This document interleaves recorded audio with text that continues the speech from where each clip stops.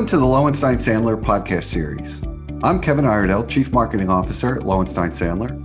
Before we begin, please take a moment to subscribe to our podcast series at lowenstein.com/podcast or find us on iTunes, Spotify, Pandora, Google Podcasts, and SoundCloud. Now let's take a listen. Welcome back to Don't Take No for an Answer. I'm your host, Linda Bennett, Chair of the Insurance Recovery Practice here at Lowenstein Sandler. And today we're picking up in our series talking about missing policies. In our last episode, my colleague Bill Denver and I discussed the issue of missing policies from a legal perspective. Why does it matter? How does it relate to allocation issues? And what is the burden of proof that the court will apply to establish the existence of a missing policy? In today's episode, I'm pleased to welcome a true expert in the field of how to reconstruct missing policies.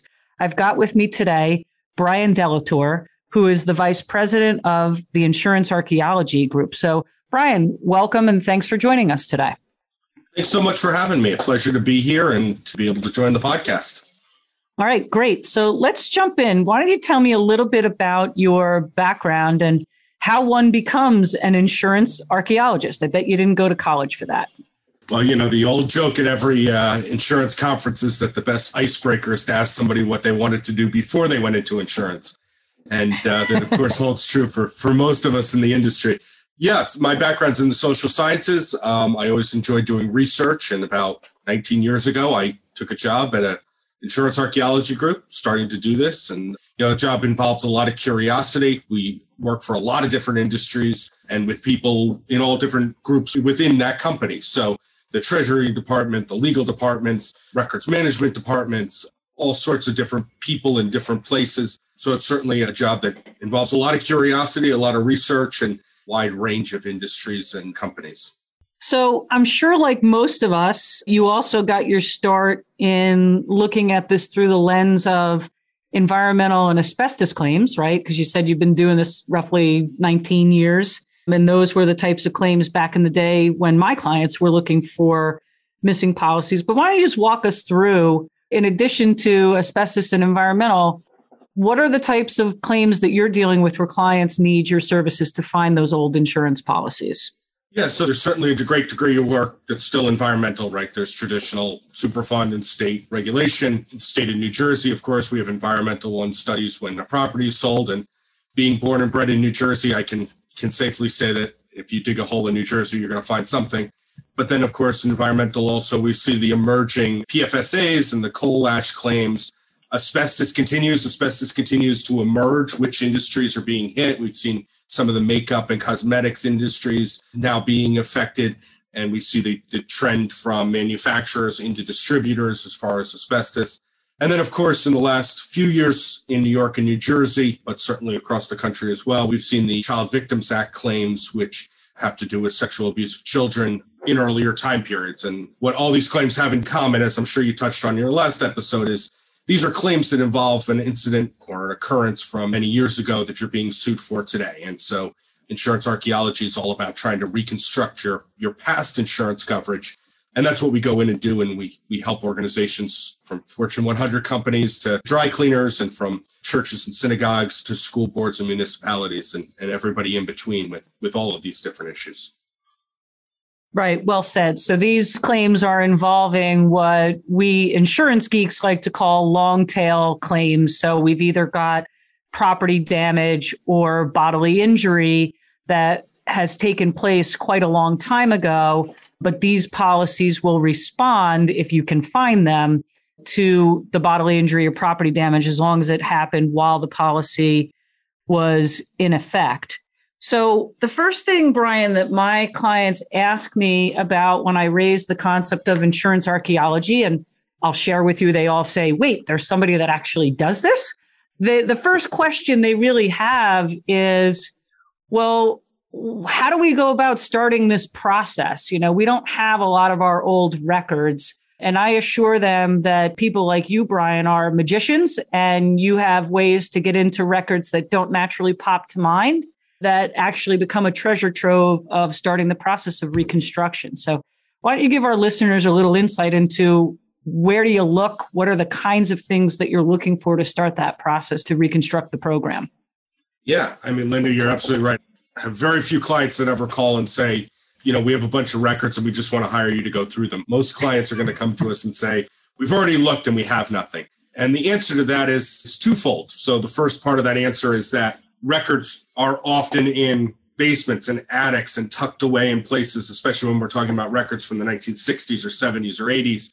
They're often tucked away at places that decision makers, frankly, don't spend a lot of their time, right? And I spend a lot of my time in those places, in attics and basements. I was just in a jail for a municipality or a county government that had put its records in the former jail. So, these are the places these things can be found. So some of it is about that, and some of it's about walking around facilities and exploring places that people think they know where things are. I just found an entire box of insurance policies for a school district that in a closet that I was assured had only records from the 2000s. And we went in there because I never take no for an answer. And we went in and we found a box that said 1960s ACCT, meaning accounting.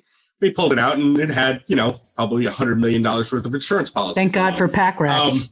Dating back to the 1950s. These things happen. But then also part of it is things like many larger corporations are going to have records in Iron Mountain, or they're going to have them in record systems. The boxes from that period, the information may not have been transferred into an Iron Mountain system, so the box is listed without a description.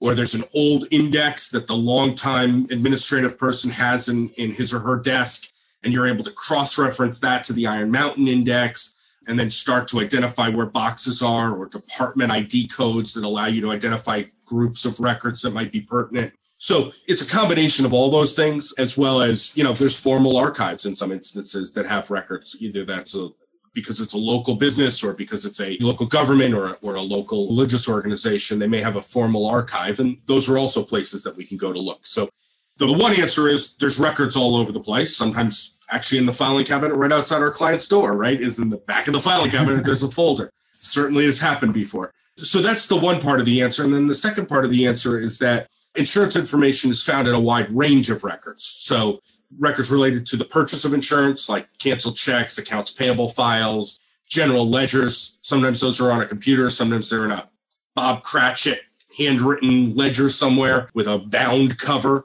Budgets, accounting statements can all have insurance information. And then in addition, insurance information can be found in things like in records related to claims. And so those claims can range from a trip and fall, a fur coat that got destroyed, a major products claim, an environmental claim 40 years ago that the person there has no idea occurred in the mid-1980s.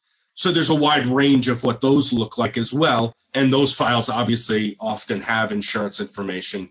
And then finally, many companies send certificates of insurance, and they may send them to a customer, they may send them to a regulatory authority. We've gone through job files for many clients and found them in the files because they would go on site to install a product. Government contracts, especially military ones or large institutional clients, there's more likelihood that there's a certificate of insurance. So that's always also a possibility. And of course, with certificates, you're also talking real estate. So mortgages, leases, loans. In New Jersey, the Economic Development Authority retains records that include certificates of insurance for companies that had loans. So those are sort of the three categories: the purchase, the claims, and then places you're sending a certificate. Right. Yeah. I think also, just to add to your list of thinking broadly, some of our clients have actually backed into this because they apply for grants, right? There's any place that you're being asked to provide proof of insurance, and those folks can retain records a lot longer than sometimes our clients do. So I think it's a great point for you to drive home that our clients look in the quote unquote typical places, but on a search like this, they've really got to think broadly.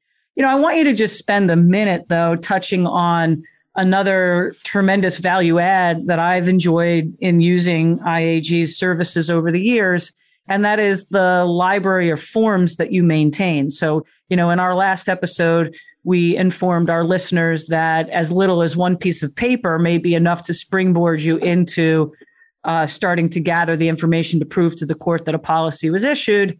And that's, I think, another way that IAG is really valuable. because over all the years that you've been doing this, you've got a pretty extensive library of forms. So just touch on that for a minute if you can. Yeah, absolutely. And the one piece of paper thing is just so important, right? In these searches, and literally one piece of paper can be millions of dollars. And we have numerous examples of that where one document identifies has a reline with a policy number in it, and it leads to coverage. And yes, of course, sample forms, sample policy forms are an important piece as you move through the process. If a carrier is unable to find a copy of the policy, and there's questions about the terms and the conditions, we have a collection of forms that we've gathered and/or we also have access to client records, can then get permission from a client, redact that policy to be used. Policies were often issued on standardized forms, and they also, the prefix code was often pre-printed on the form. So it can provide a very good idea of what the terms and the conditions of the policy were. And of course, that's very helpful for you guys when you get to the point of trying to settle or litigate coverage issues. All right, Brian. So you just mentioned that one piece of paper can be enough. What happens when that one piece of paper doesn't appear? What are some outside sources that can be considered to continue the reconstruction effort?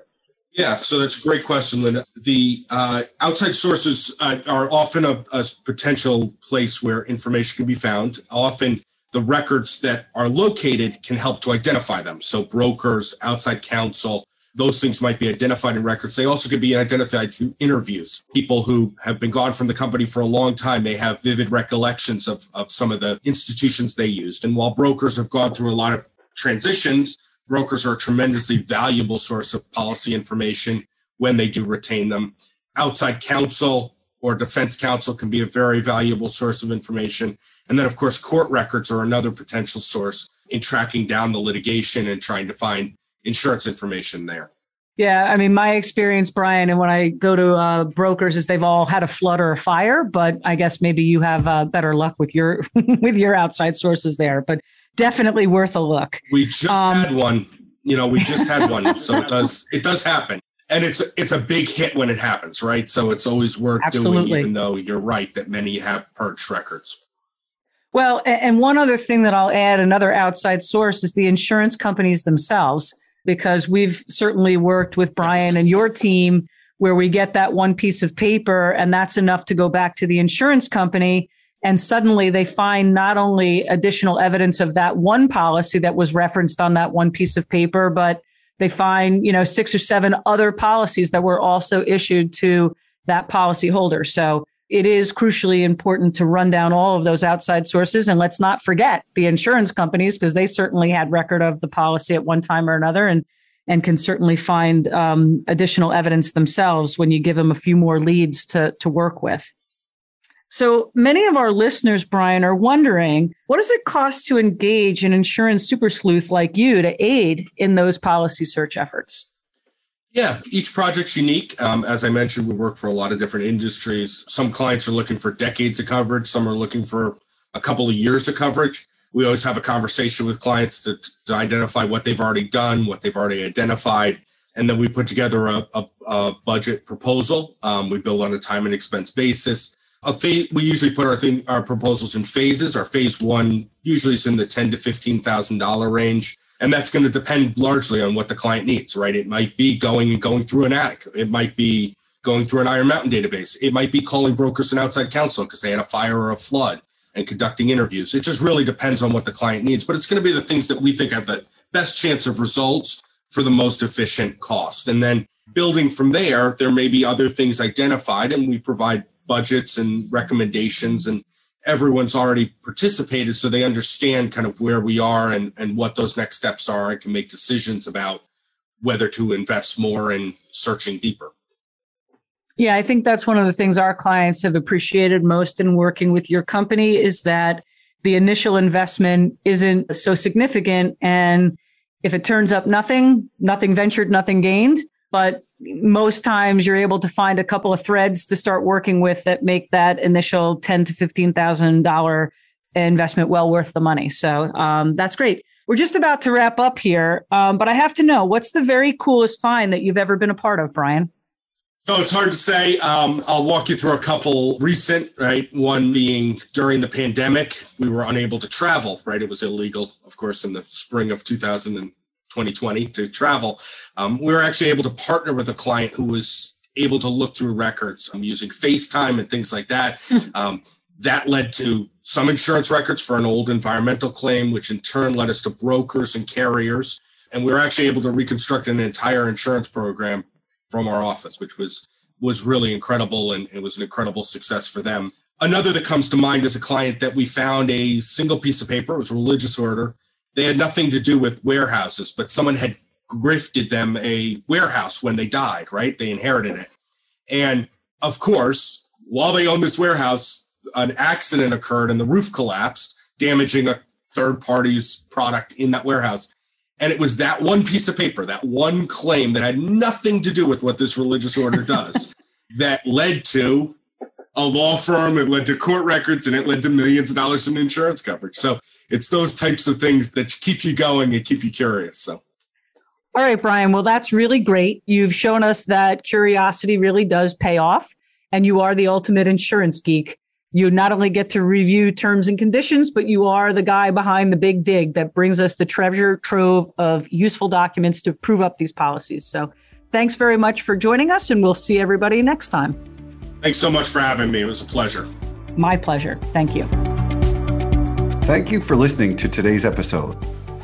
Please subscribe to our podcast series at lowenstein.com/podcasts, or find us on iTunes, Spotify, Pandora, Google Podcasts, and SoundCloud. Lowenstein Sandler podcast series is presented by Lowenstein Sandler and cannot be copied or rebroadcast without consent. The information provided is intended for a general audience and is not legal advice or a substitute for the advice of counsel. Prior results do not guarantee a similar outcome.